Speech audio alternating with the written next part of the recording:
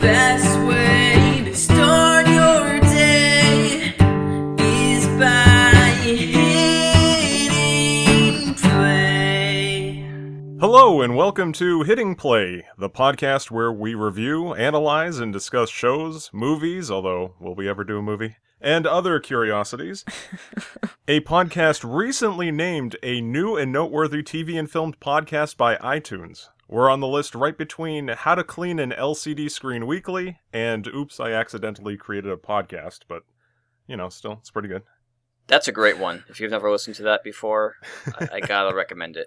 No, but for real, we actually were named a new and noteworthy podcast on iTunes in their TV and film category, so thank you very much, Apple. We appreciate it. Yeah, and, not thanks to Photoshop this time. No. Not this time. Not this time. I am Scott, your co-host for this episode. Joining me is the teen titan of academia, Lily. Oh, that was pretty clever. Well, I try. And no longer in the bathroom, we joining us. Thank goodness. And I have to apologize. I am so sorry for last week's debacle. It was a horrible situation. And my deepest apologies to the both of you and to the listeners. Not, people probably didn't want to hear my voice, so probably not a bad thing. No. This is Sean, by the way. Yes, in case you forgot. Well, with the news of the passing of the great Leonard Nimoy last week, Sean proposed that we discuss an episode of Star Trek for this week's show, which I think is an excellent choice. It's not just any episode. This is the classic episode Amok Time, the first episode of Season 2.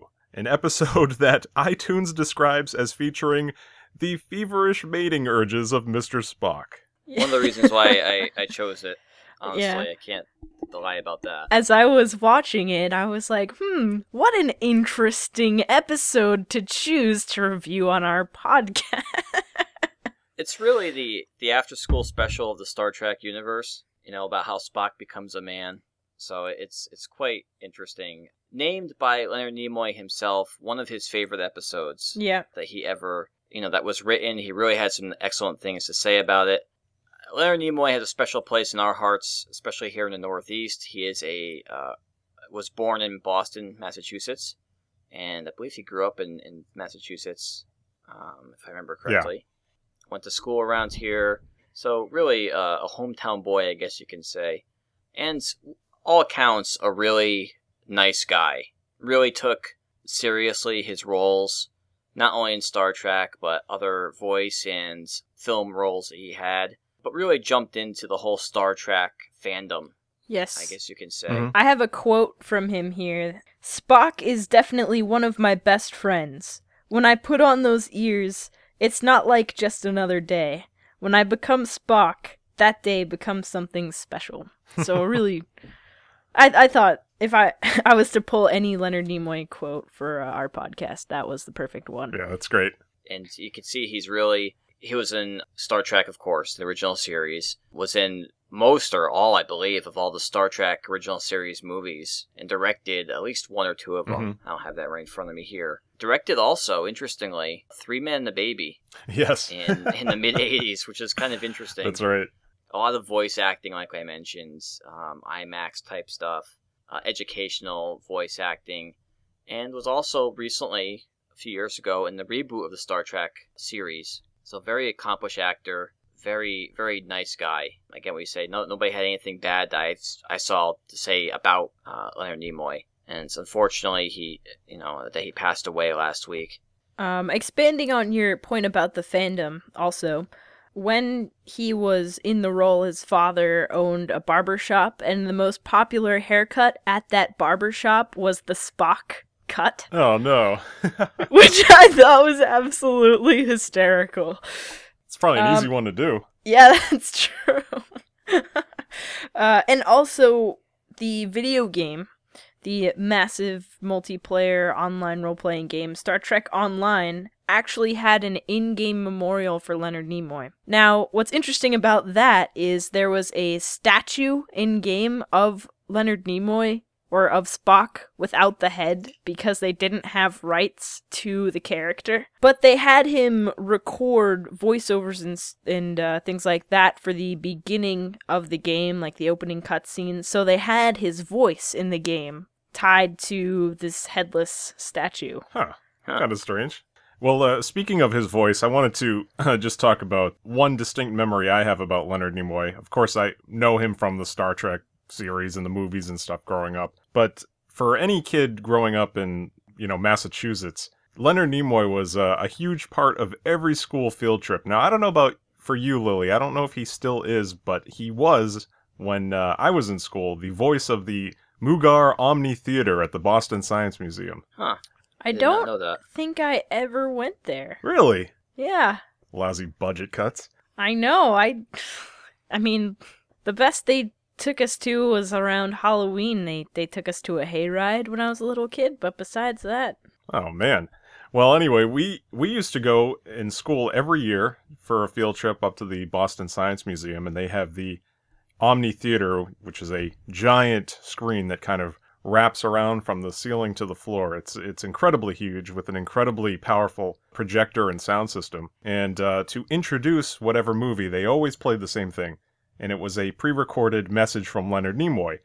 And it was really to show you how powerful the sound system was and where all the speakers were. And the lights would come up behind the screen, and you could see the array of speakers. And one sentence of Leonard Nimoy's would come out of one speaker, one sentence would come out of another speaker, and he would do different things to show you how well the sound system was set up. And he started to quote, "Who put the bop in the bop shabop shabop?" It's very, very funny. And they would speed it up, and it was kind of a strange experience, but that was one of my biggest early memories of Leonard Nimoy. It was never a school field trip without him. He definitely was involved in all the arts, I guess you can say. Photography also. He wrote 2 biographies. Interestingly, one was called I Am Not Spock, 1975, which it was kind of controversial. People are thinking that he was distancing himself from the character, but it really wasn't about that. And he had a follow-up to that in 1995 that says I Am Spock, was the name of that biography. So, and one thing I gotta mention about Leonard Nimoy is he had a musical career also. He had an album, I'm trying to look for my notes here. Yes, Mr. Spock's Music from Outer Space. Oh boy. Are you serious? Yeah, actually 2 albums, I'm sorry. And the second one was called Two Sides of Leonard Nimoy, which had a bunch of science fiction themed songs. And the last thing I want to mention about Leonard Nimoy, and this is a fantastic thing, it's very funny, I believe it's on YouTube, a song in a music video called The Ballad of Bilbo Baggins, Yes. which is extremely funny. It was made in 1967, right in the middle of Star Trek. It's something. It's something. I'm sure he's very proud of it, or was very proud of it. Definitely check that out. But this episode, Amok Time, again, was one of Leonard Nimoy's favorites. A lot of Star Trek firsts in this one. As we go through, we'll talk about those things. This is our little homage to Mr. Spock and Leonard Nimoy. Hope to see him soon. Yes. So, just to give you a little bit of setting, or I guess the actual year that this episode takes place is 2267. I thought that was interesting. Wow, right on the horizon. Yeah. This episode was number 30. It was the first episode of the second season of Star Trek. Production, it was number 34, but episode aired number 30. Broadcast September 15th, 1967. And it was in the news time slot of the series, which was 8:30 p.m. on Friday nights. Prime time. Kind of an important time for Star Trek. Star Trek only lasted 3 seasons, 66 to 69. So this was the beginning of the second season. They really had to make a splash, which they really did with this episode. Before we get into the contents of the episode, I'm just gonna go out there and say I had never seen Star Trek previous to watching this episode ever in my life. Knew the hand signal from when I was a young child, but never quite knew what it was in reference to. Now, does that include all Star Trek or just the original series? All Star Trek. Really? Okay. Really.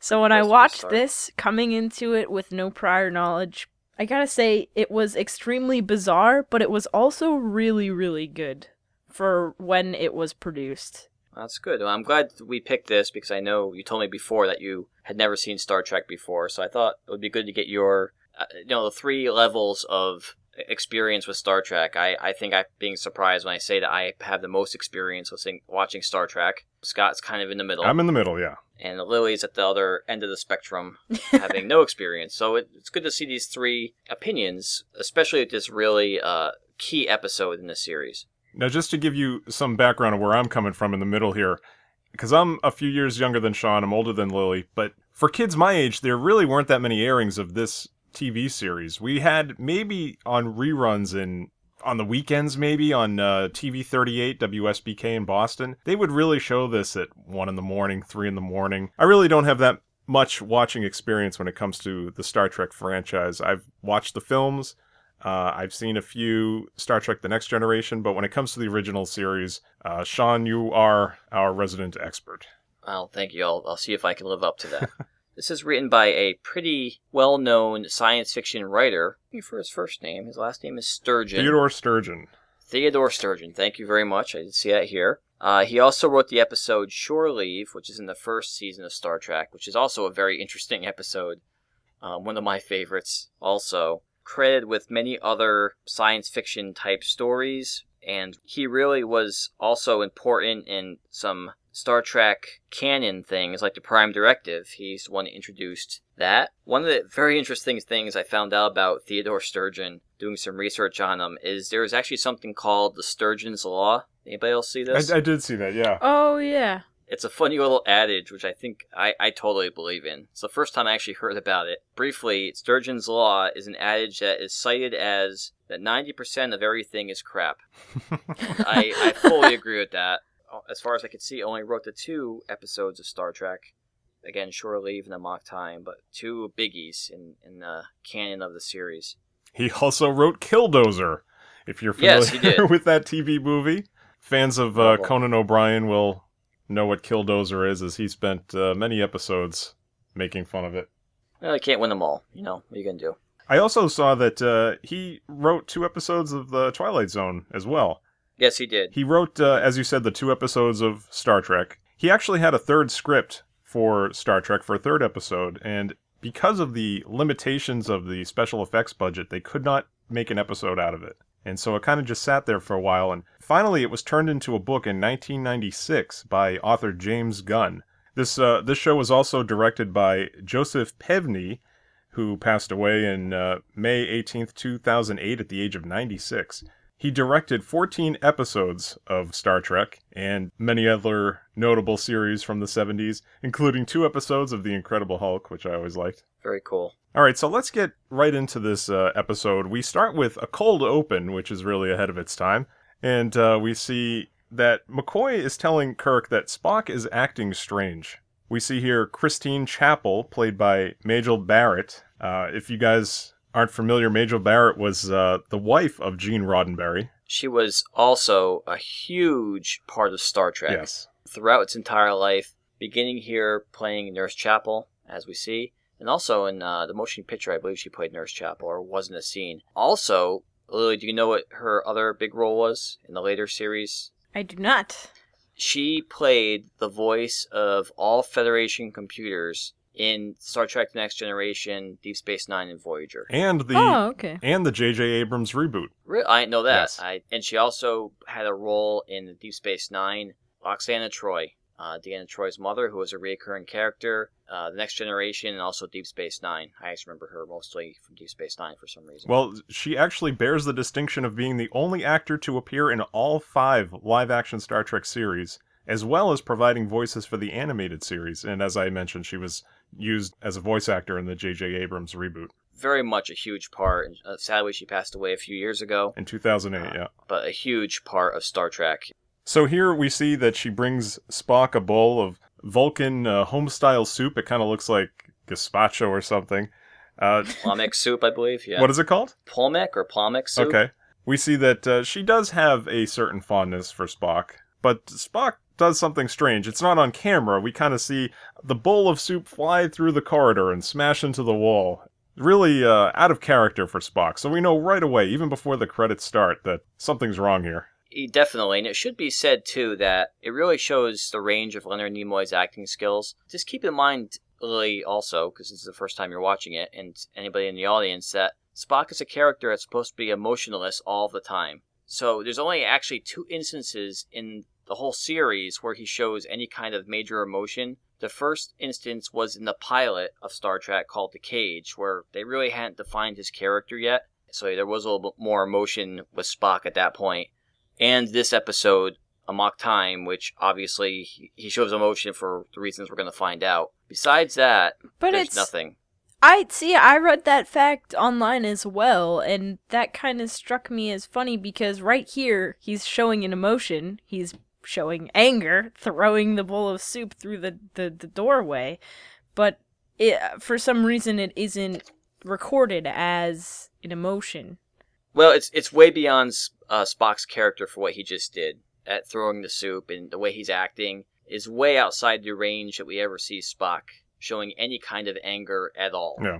Or, the whole Vulcan mindset is they control their emotions, they don't show their emotions.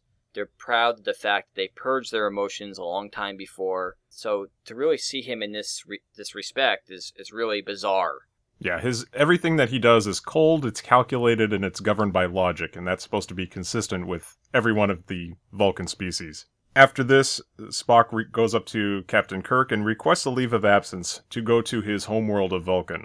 We get the opening sequence here, which looks like it was remastered for the releases, I believe. Yeah, and just to jump in for 1 second to go back to one little factoid about Spock's speech to Kirk, or his request to Kirk, I should say, about being diverted to Vulcan. He has to go home. One little goof up by the character, it mentions that Vulcan, it would only require a loss of 2.8 light days. And in this context, it says he's using this as a light days as a measurement of time, but it's a unit of distance. And it roundly goes up to around 25 billion kilometers, which isn't, realistically that far at all for the Enterprise to be traveling. So just a goof in writing. They should have had some other kind of measurement included in there instead of light days. I think it's the only time I've ever heard in Star Trek light days being referenced, especially as a unit of time. It's kind of like going to the Han Solo. Yeah, I was just about to say that. With the parsecs, it's the same kind of thing. It sounds ridiculous if you really think about it. Going into the question about the remastering, Scott. Yeah.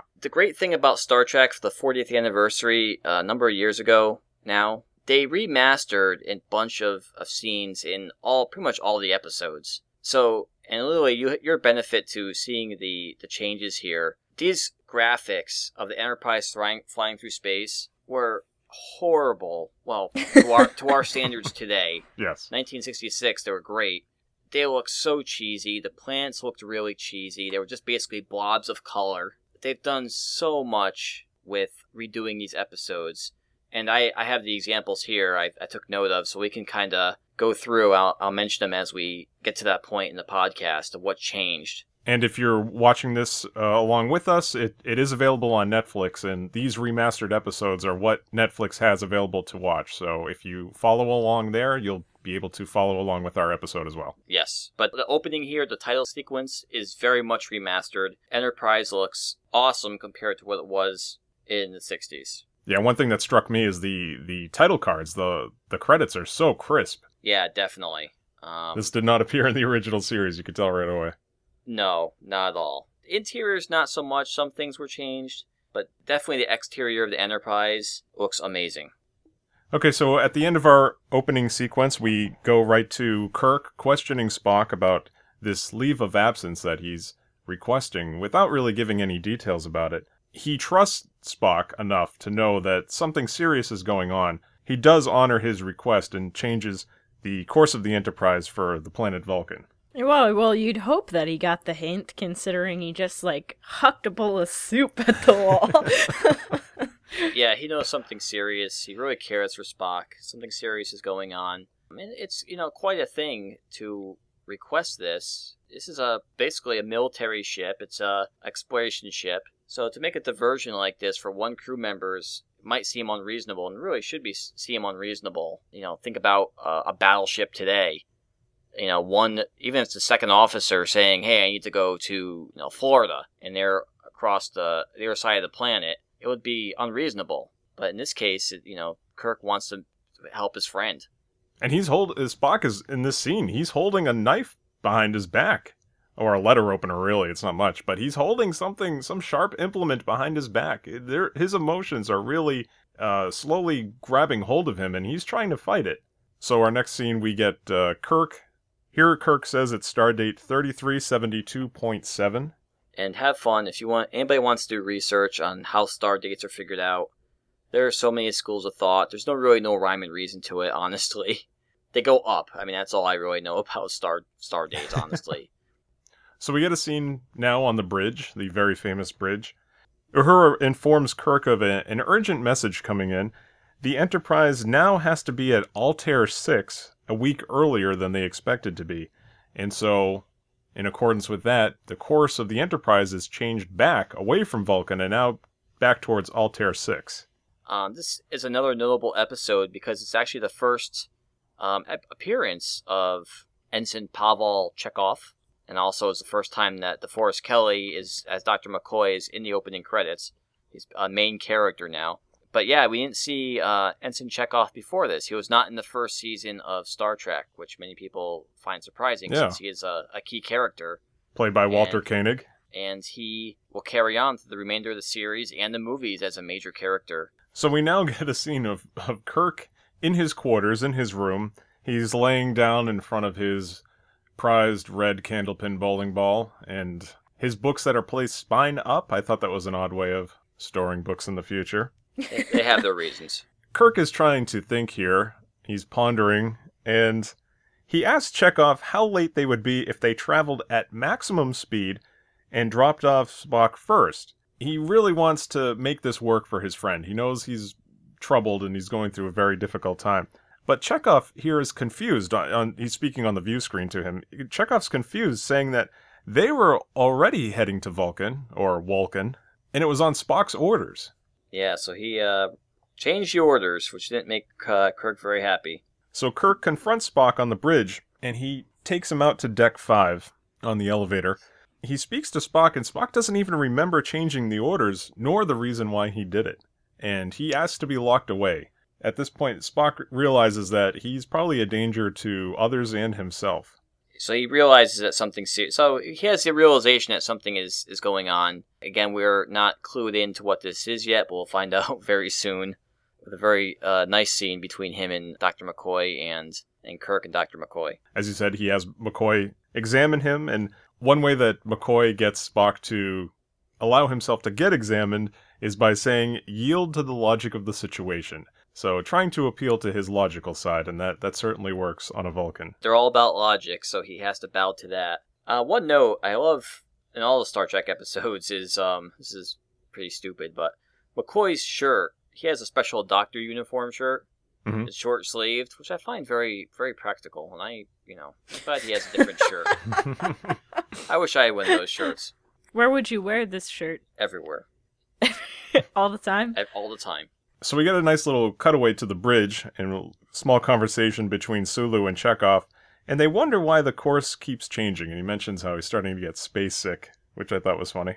Right, I'm just going to take a little second to talk about George Takei, who is my favorite public figure of all time. I just think it's really amazing how he's such an avid supporter of the LGBT community, and his Facebook page, his Facebook profile page, is absolutely hilarious. And his Twitter. Yeah, his Twitter, too, is very funny. Yeah, go and follow George Takei on all platforms of social media if you haven't already. It will definitely be worth your time. He is a very funny gentleman. Really, like someone else who got into this role of Sulu, wanted to do it as much as he could, loved Star Trek, loves the fans. Again, a very nice guy. Interesting, we'll talk about this, sorry, I have a rant about this a little bit later on. Notorious dislike William Shatner. And I guess, according to him, the feeling is mutual between him and William Shatner. They did not get along after Star Trek. People always say that Leonard Nimoy and William Shatner were very close. No one really knows. I mean, how do you know that unless you see him in person? Here's a sad fact about George Takei. His family was actually put into an internment camp during World War II. Oh, wow. Really has advocated for getting public acknowledgement of the wrongness of those internment camps. Yeah. So back to the show, we see here that McCoy goes to Kirk's office, and he tells Kirk that if they don't get Spock to Vulcan within a week, maybe even 8 days at the most, he'll die. Yeah, and that's a pretty common carry-on with his symptoms and this condition. It also appears in other Star Trek series, especially Star Trek Voyager, and it can be fatal. And the characters that it affects in Voyager also are gripped by the same issues. The whole concept is a little awkward to me. Oh, this whole thing's awkward. I can't believe this aired.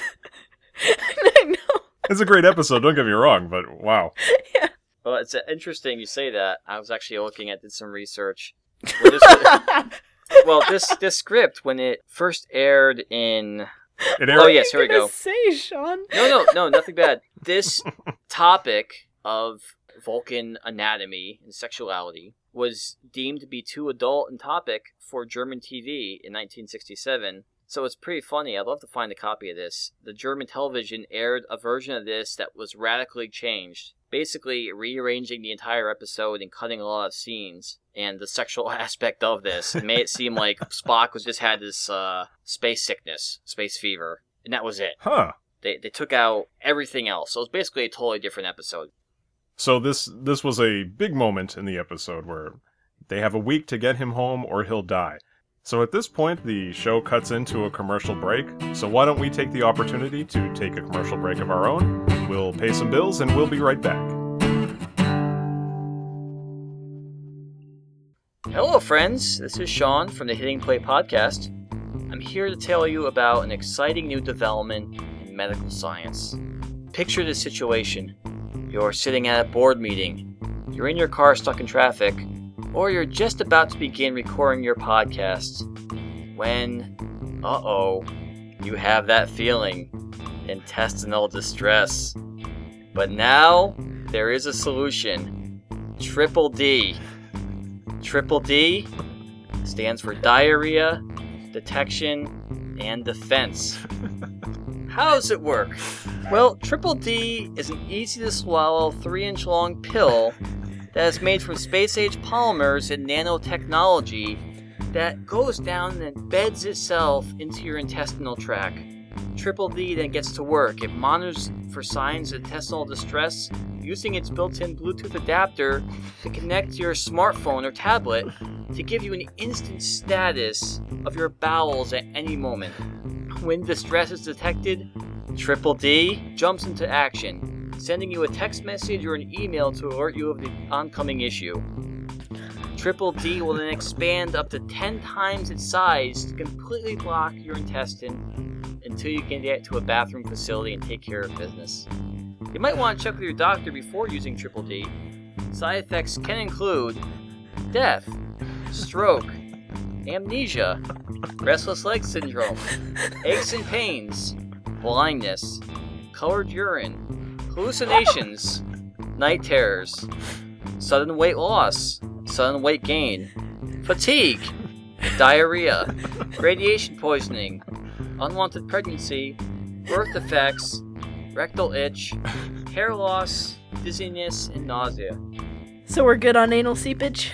And anal seepage. Thank you for reminding me of that one. Triple D. Diarrhea, detection, and defense. 10 times its size. That's 30 inches. Hey, it has to block. You know what you can do. And we're back. Here we see that there is now a growing imbalance of body functions within Spock. He's like a human body being filled with adrenaline, as Dr. McCoy explains to Captain Kirk.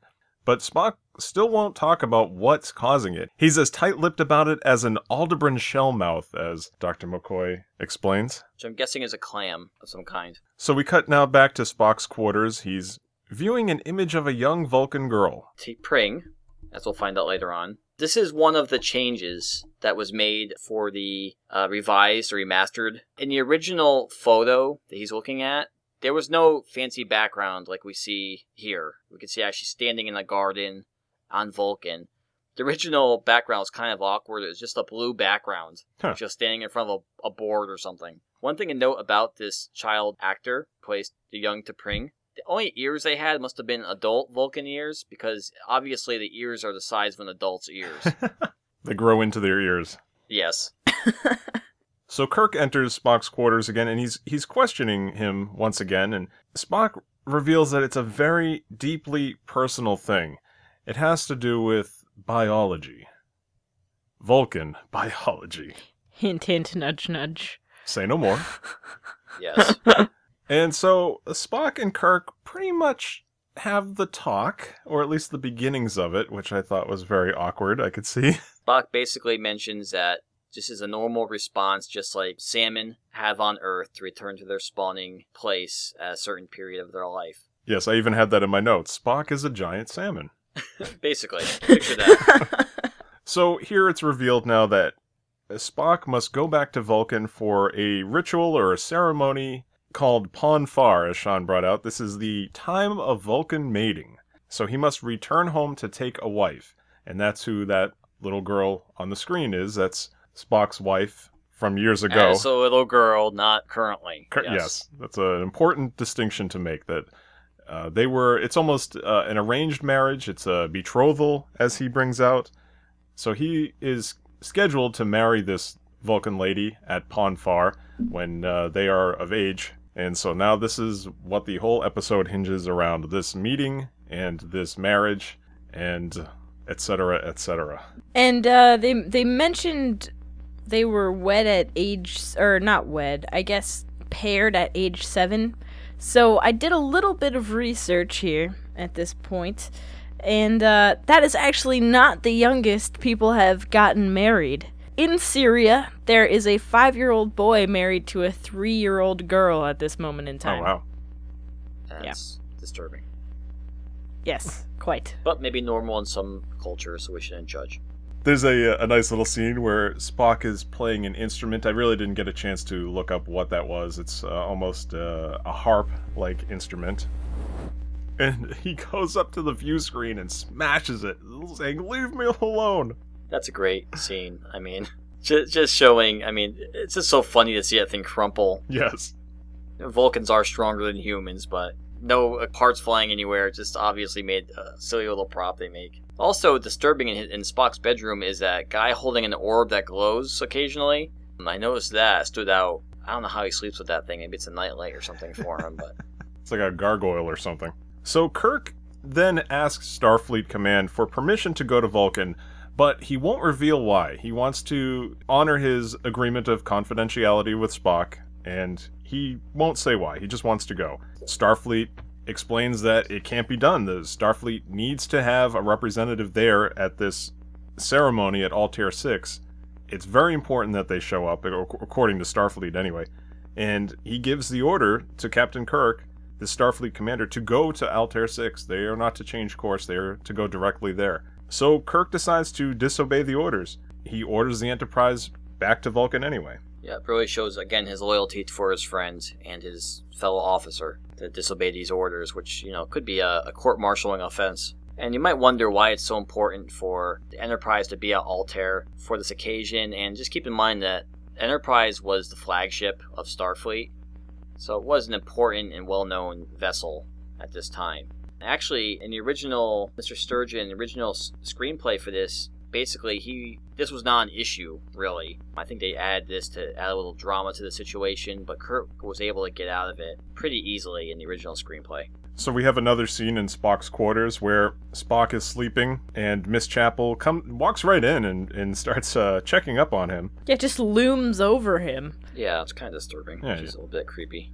I guess she has that type of clearance. And Spock either was awake anyway, or he woke up and he turned to her as she was walking away and calls her over and says that he had a dream that she was trying to tell him something, probably alluding to the fact that she's kind of had a crush on him. And he said it would be illogical for us to protest against our natures. Yeah, it's definitely out of character. But his logical side did prevail, and he did ask her for some of that Vulcan soup. On the elevator now, Spock asks Kirk to beam down to Vulcan with him to stand by his side at the ceremony. by tradition, he explains that the male is supposed to be accompanied by his closest friends. And Spock also asked McCoy to go with him. So this is like the Vulcan prom, pretty much, and this guy wants to bring his closest buddies. Or they're his best men, yeah, the Vulcan wedding. Before this, when Enterprise reaches Vulcan, we see the second of 3 CGI replacements in this episode.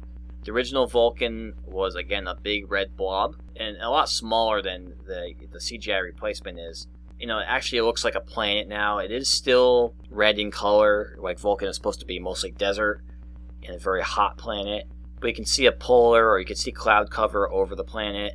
You can see ridges, just like you would see on Earth or Mars if you were to see an actual picture of one of those planets. So, very nice job with the redoing of the CGI in that. Speaking of Captain Kirk and McCoy being Spock's best men, Leonard Nimoy was actually William Shatner's best man at William Shatner's 3rd wedding. Oh, wow.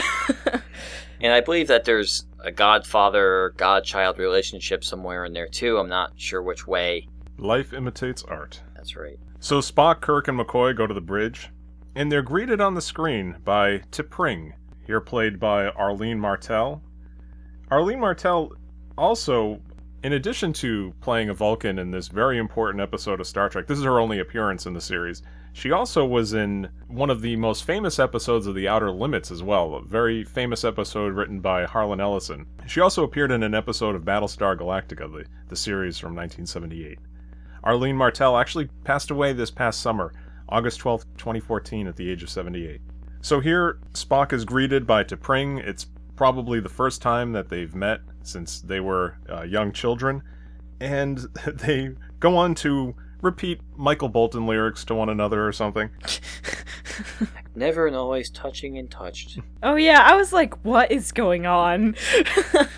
Very strange. This is their courtship right here. Yes. This is speed dating in the Vulcan world. Yes. You do a quick Skype, you Google some lyrics and repeat them. And Spock comes out with the revelation that amazes everyone, that she is actually his wife. Now, they're not really married yet, though, right? Yeah, it's one of those gray areas, I think. So we come back from commercial break, and Spock, Kirk, and McCoy beam down to Vulcan. Another nice shot of Vulcan and Enterprise orbiting the CGI Vulcan. Yeah, that's when I realized, like, oh wow, they remastered a lot, because that overhead view of the planet was beautiful, and I know they certainly couldn't get that shot in the 1960s. And we also, after they beam down, have our 3rd CGI replacement, which is actually, I think, the coolest one in this episode. When they're walking, it shows them walking across this chasm to this, looks like Stonehenge almost. Yeah. This Vulcan ritual site. But they really did a good job putting the CGI effects in of them walking across this stone walkway. Very cool, and you can see the Vulcan landscape in the background. And this is the place of Kunat Kalifi, if I'm saying that right? I think that's correct. Yep, it's close enough. Close enough. It's revealed that it's a place used by Spock's people, the Vulcans, for at least 2,000 Earth years. And it means marriage or challenge. It might have a double meaning in their language. Probably both, as we'll see. That's kind of funny. Marriage isn't a word, it's a sentence. That's the Vulcan version of that phrase. So we see that this area is, like Sean said, like Stonehenge, like an ancient temple, a very round, large area in which people can enter from either side. There's a lot of green hexagon wind chimes. Yeah, I really like those. Those are quite cool. The hexagon gong. Yes. Here, Spock reveals that it's less than a marriage, more of a betrothal, and it's been arranged since they were 7, as we've talked about. And so the cosplays enter, and an older Vulcan lady is being carried in. On a comfy-looking sofa reclining... Well, I guess it's not reclining. It just kind of looked like a living room chair, to be honest. She's got the best seat in the Kunat Kalifi. So Kirk explains to McCoy that lady, it's an older lady sitting on it, her name is T'Pau. A lot of capital T apostrophe names in the Vulcan homeworld. And actually, this is the first time where this starts a precedent where female Vulcans have the capital T apostrophe names. That's like how you differentiate a Vulcan female and a Vulcan male. What about Saavik? That's the one exception, I guess. Kirstie Alley ruins everything she steps into. She screwed it up, yeah.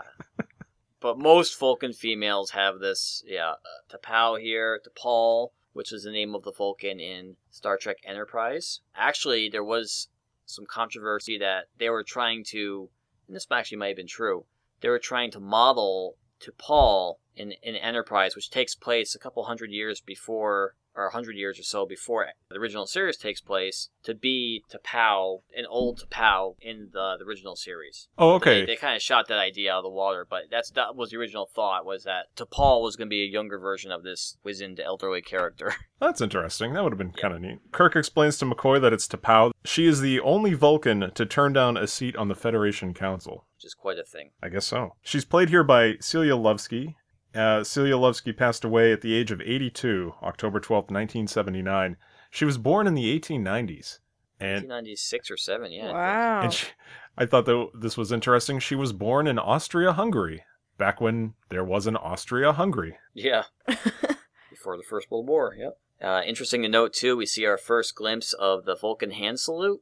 Yes. Yeah. The history behind this was that this is something that, I want to say Leonard McCoy, but that's not correct, Leonard Nimoy came up with and mentioned to Gene Roddenberry, the director of this episode. He'd like to do this hand gesture between Vulcans, and they agreed. It was unique, and it came from, it's actually a Jewish prayer hand gesture that he saw as a child when he was in Jewish ceremonies. So that's where he took this from. It's become very famous. Everyone does this, as you might have seen. Interestingly, too, is that they had to actually tape this actress's fingers together to make this hand gesture because she cannot do it naturally. Yeah. It's not easy to do if you try it yourself. No, I can only do it with my left hand, and growing up I tried doing it. I could never get it to work. Yeah. Really? See, I have no problems. It depends on how your hand is made, I guess. This is also the first appearance of the Vulcan phrase, or both Vulcan phrases, peace and long life, and also live long and prosper. The first appearances of those. Very cool. Yeah, and it's funny, Sean had told me this previous to me watching this episode. You know, I said I only had watched a handful of these episodes to begin with growing up. These are things that you think have been there from the very beginning. It's amazing to find out, as a casual viewer like myself, that these were instituted at the beginning of Season 2. Definitely, and people have that, like you said, that thought that they're from the very beginning, and they're not. Season 1 of Star Trek, especially the pilot, The Cage, was very kind of bizarre compared to the later seasons. They really had to find themselves and find their feet in this series as they were doing it through Season 1. And things started really taking off here in Season 2. There were very good Season 1 episodes, don't get me wrong. But again, this is where the show started becoming more popular, and they really instituted more of these commonly known Star Trek things, I guess you could say. Now, T'Pau explains here that what they are about to see comes down from the time of the beginning, although Spock already said it's about 2,000 years. T'Pau then says something that sounds like cauliflower, which I guess is Vulcan for shake it like a Polaroid picture, because then each of the 2 Vulcan Comic-Con attendees, they shake their respective Jingle Bell abacus or whatever they're holding. Hexagonal bells, yep. And so, T'Pring stops Spock from hitting the green hexagon gong with the rock candy reflex tester, and Spock drops it in front of Hawkman's brother, and T'Pring has chosen a challenger for Spock.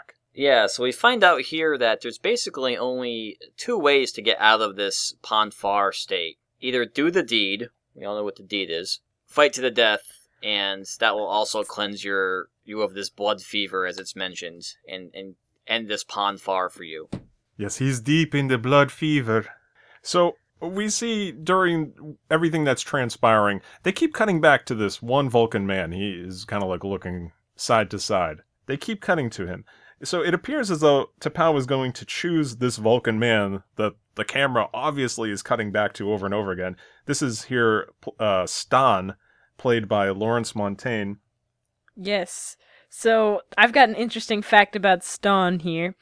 He was originally supposed to be named Spore, but I think it was one of the writers that felt that would have been too much of a Freudian slip, so they changed it to Stan. Well, that's good. Probably a good idea. And a little too close to Spock, too. And so. Spork. Spork, yes. Yeah. Should have been Spork. That would have been great. What about Smock? One of them should be named Smock. It's Spock's brother. Messy guy. So we think that she's going to choose Stan. I mean, it's been set up for us, it seems obvious. But instead, as all ladies tend to do on Star Trek, she chooses Kirk. Because why not? Spock protests saying, "I will do what I must, but not to him." Yeah, and Spock, I love the hand gestures. He's deep in the blood fever now. Yes. Yeah, he's like over in the corner twiddling his thumbs, like doing the signature evil mastermind hand gesture with his like eyes rolled back in his head. There is a little goof in this. I don't know if it's in. I didn't see it in the remastered edition that we were watching on Netflix, but maybe in the original viewing of this broadcast, where during this time where Spock is, has his hands in front of his face and he's in the blood fever against the wall, crouching down. There is a time when McCoy and Kirk are speaking with DePaul, and I guess Leonard Nimoy didn't know in the original broadcasting this or the filming that he was seen in the background, because he's kind of just leaning against the wall casually. Yeah. Like, I'm out of the scene, I'm out of frame, I don't have to, I could just, sit here and do what I want until they call to me again, and I'll go back in my blood fever pose. So, kind of an interesting little goof that they make. Again, I couldn't find it, but, someone mentioned it must be there. Or it was removed when they were remastered, maybe. Possibly as well. Exactly. So we see Spock here, he's showing emotion. It's getting the best of him. A guard ties a lovely purple knitted scarf around his waist. Very stylish. We get... It's a sash. It's a sash. And we get some more jingle bells for, the ambiance. So Kirk accepts the challenge, and his plan is basically he'll accept, and then he'll just let Spock win. Yeah, but there's a little caveat to that, as we find out in a moment, that, again, this is not just a friendly little tussle, but this is actually a battle to the death. Yes, as T'Pau reveals. So, during this little battle, they bring out this bizarre-looking weapon called a Lurpa, which has a fan-shaped blade on one end and a blunt, rock-looking thing at the butt of it. Yeah, use one for landscaping. You edge out the edge of the garden with it. Basically, yes. Yeah. So, I have a couple of problems with this battle scene here.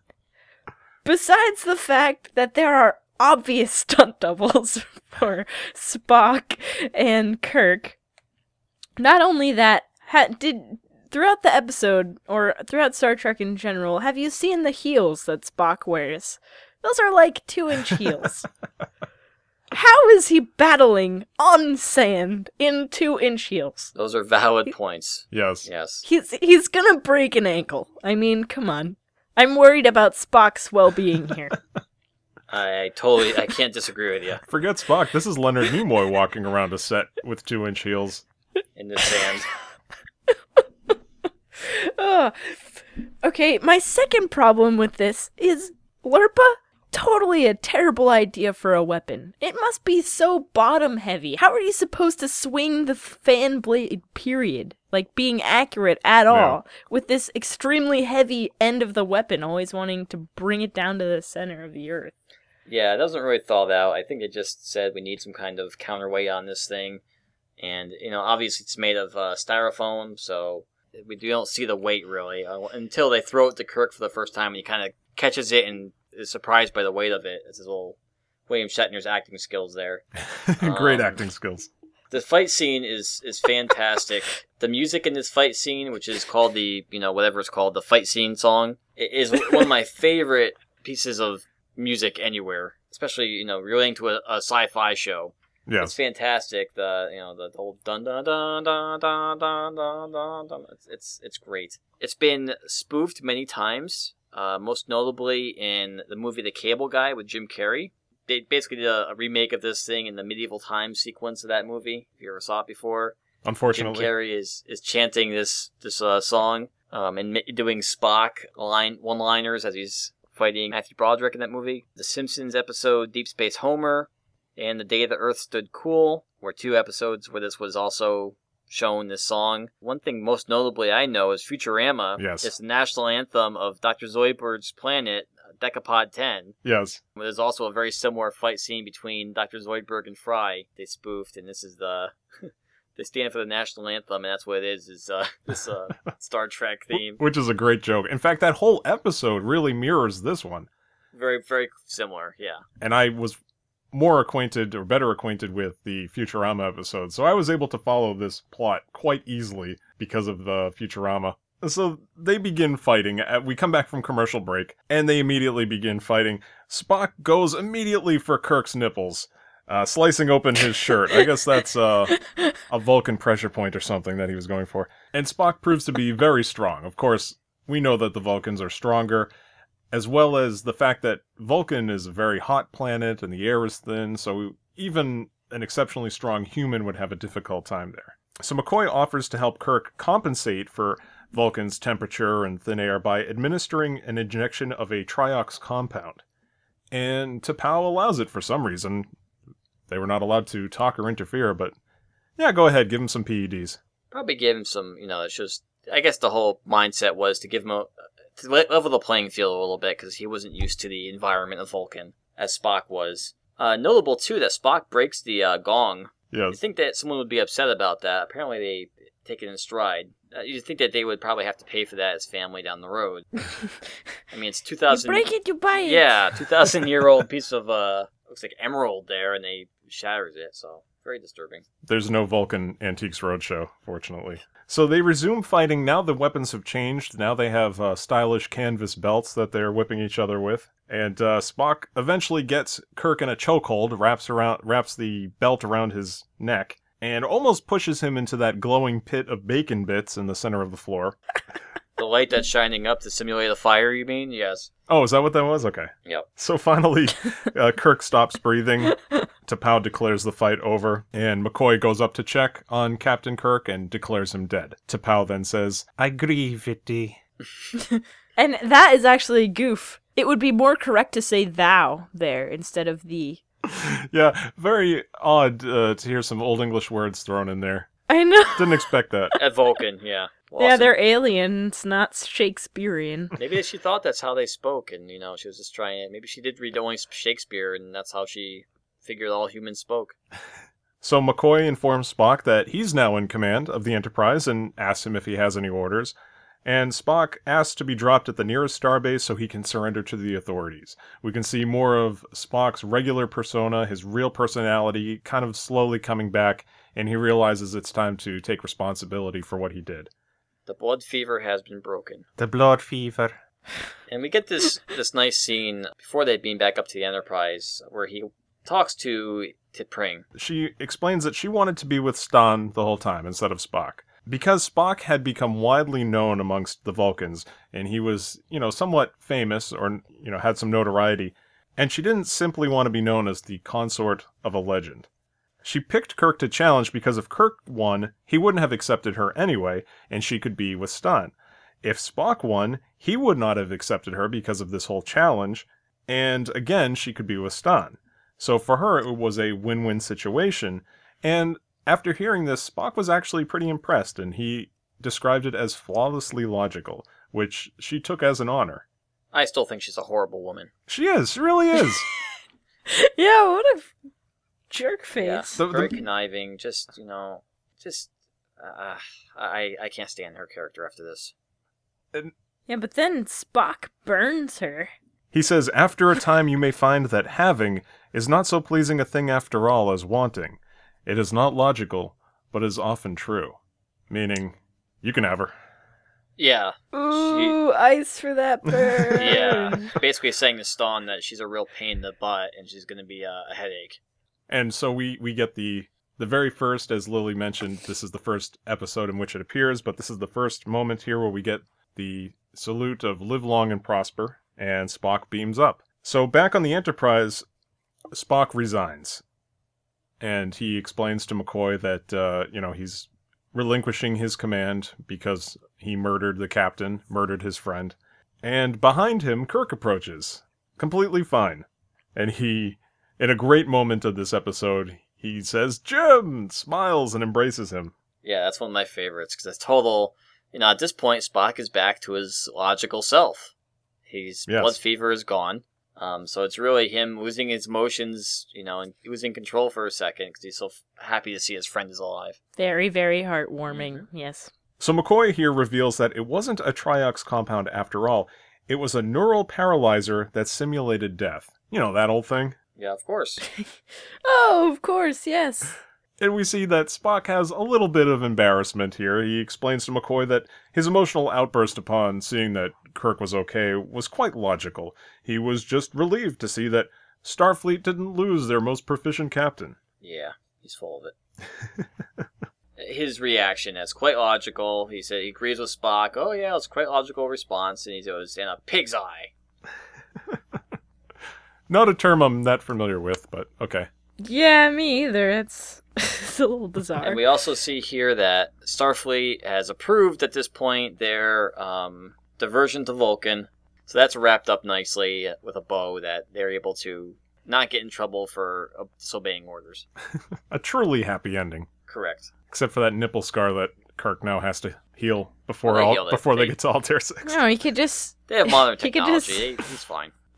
He could just use it to pick up chicks. Say he got in a fight with a shark or something. Although he's already a space captain, so I don't know if... He does pick up chicks with that, trust me. So, as a closing thought for this episode, this is one of the few episodes that Scotty is not in. Yeah. Yeah, very sad. I miss Scotty in this episode. Yeah, they should have just inserted the "beam me up, Scotty" line. Yeah. Aye, sir. As somebody named Scott, I could do without hearing that catchphrase. Beam me up, Scott. Used to hear that quite a bit. Not so much anymore, but yeah, thanks to J.J. Abrams, I'll probably be hearing it more. So the credits roll, and I noticed at the end we get a Desilu Productions title card. I didn't realize that this was produced through them. That's the production company created by Desi Arnaz and Lucille Ball. Yes, it is. Yeah, and they were a big part in having Star Trek be on the air. Definitely. So any Trekkie out there, you have a lot to owe to the Lucy for Star Trek being around. I used to love I Love Lucy. Great show. So I guess any thoughts from you guys? Closing thoughts about this episode or Star Trek in general? Especially, Lily, what did you think? I actually really liked it, and I think I'm going to commit myself to watching the entirety of it. I also recommend Star Trek The Next Generation. It's a very good series. No, I mean, we were kind of poking fun, me especially, at the set design and stuff, but I just want to make it clear. I do love this show. It's very campy, and of course it's, the 60s, low-budget, shoestring budget set design, but what it is very brilliant storytelling. This isn't Lost in Space where, you get the danger, Will Robinson, silly effects and everything. This is actually very grown-up storytelling, very smart writing, really storylines that will influence science fiction for generations and still to this day. Yeah, and it really did. I mean, Star Trek had even after it was canceled by CBS in '69, such a huge fan base after that point. I mean, 10 years later, they named the first space shuttle after, the prototype after the Enterprise because of the huge writing campaign to make it happen. There's a famous picture of the entire crew of our actors, Leonard Nimoy, William Shatner, all at the reveal of that space shuttle. Very cool. Huh. And it spawned, numerous movies that were all very popular, pretty much. Numerous follow-up series, new movies now. It's a huge, huge market and a huge brand. Yeah, and as you mentioned the movies, I was thinking about the J.J. Abrams reboot. I assume it's going to be at least a trilogy. We now, at the time of this recording, only have the 2. I really hope there's no Ponfar storyline. I know there's no Vulcan anymore, so what happens to Spock when these urges come about and he has to go to a world that doesn't exist? Well, and it's actually interesting because, again, the only Ponfar episode I can recall, there's actually 2 other ones I can recall, and they're both in Star Trek Voyager, if I remember correctly. Because they're in that very situation where, if you don't know Star Trek Voyager, a starship was thrown, 70,000 light years away from the Federation, away from Vulcan, and they were basically stranded and had to make their way home, which would have taken about 70 years. Thankfully, they got home in sooner time than that, not to give away any spoilers. Oh, man. But there were at least 2 Vulcans on that ship that went through the Ponfar during the run. And it's very interesting how they resolved it using technology in the holodeck, honestly, basically to recreate what we see here. But yeah, they did address it again. It did come up, and they did. That's a good point, though, how they do that. And they were able to, with some success, resolve those conflicts. And it's actually pretty funny. The first episode that resolved that in Star Trek Voyager, they're kind of walking, tiptoeing around the whole sex thing in this episode, calling it biology. Mm-hmm. They flat out say, "Oh, you're talking about sex," in that episode. It's kind of funny. That was in the mid-'90s, so they weren't tiptoeing about it anymore. I have just one rant, if I could, for a second. Please. And this is not relating to this episode, but it's relating briefly to something that happened after Leonard Nimoy died. It's regarding the reaction, I don't know if you guys saw it, that William Shatner received after Leonard Nimoy died. And basically, William Shatner announced on Twitter and elsewhere that he would not be attending the funeral of Leonard Nimoy, which was last Saturday, I believe. Huh. It was a big controversy. People were calling him a jerk. He had to defend himself on Twitter. Basically, what happened, as far as I could see, was that the funeral was in California. Because Leonard Nimoy was Jewish tradition, I believe, is that they have a funeral pretty soon after the death. So he died on Friday, and he was buried on Saturday. Oh, wow. I didn't realize that. Yeah, it was very, very quick. William Shatner, when this happened, was in Florida at a charity benefit that was going to be taking place last weekend. It took place last weekend. That he had committed to already. And he came out and said, I can't make it there for the funeral. My thoughts are with the family. And people gave him a really hard time about this. I am in defense, and I've heard radio personalities also speak out against William Shatner because of this, calling him a jerk. National media called him a jerk. Captain Jerk, they called him. Oh, my goodness. You know what? I have to defend William Shatner about this. First of all, no one knows the relationship that him and Leonard Nimoy had, how often they were in communication. They could have said their goodbyes months ago. Leonard Nimoy knew he was sick for a while, over a year now. We don't know. It's private between those two. So, maybe Leonard Nimoy said to William Shatner, don't put yourself out coming to this. Maybe William Shatner didn't want to make a spectacle of the funeral, wanted to respect the privacy of the family. We don't know. So anybody who gives William Shatner a hard time for not being there, the guy obviously didn't want to break a commitment that he already had with a charity, a charitable organization. Yeah. I just don't see giving him a hard time about this, just because we don't know the circumstances fully. He was trying to do a good thing, and it would have been a real hardship and disappointed a lot of people, and a charity if he was to just pack up and head back to California for a funeral. So anybody who wants to give William Shatner a hard time, get a life, and that's my rant. I think they should just shut up. If Shatner and Nimoy were very good friends, I could see the family understanding and giving him a pass, so to speak. If they weren't very good friends, I can understand the family being happy with him not being there. So is there really an issue here? I don't think there is, no. No. It was the media making an issue out of something that wasn't an issue. All right, so that's pretty much going to do it for our episode. I just have one show note. We got a tweet from @OneWallCinema on Twitter, and he explained to us, pertaining to the last episode, that Flat Eric, the yellow puppet that sits on top of the coat rack in The Office UK, he can also be seen in a music video entitled Flat Beat by Mr. Oizo, and it's very funny, so check that out on YouTube. And thanks to One Wall Cinema, he does a series on YouTube where his kids unbox loot crates and things like that, so check him out. As always, you can email us with your comments, suggestions, anything not Ponfar related, at hittingplayshow@gmail.com. You can also talk to us on Twitter @hittingplay. And you guys have plugs? Yes, I will go ahead and plug my YouTube channel, that's Lilliputian22, and also my Twitter, which has the same handle. If you're into video games, gaming, anything of that sort, go check out both of those to be updated with what I put out.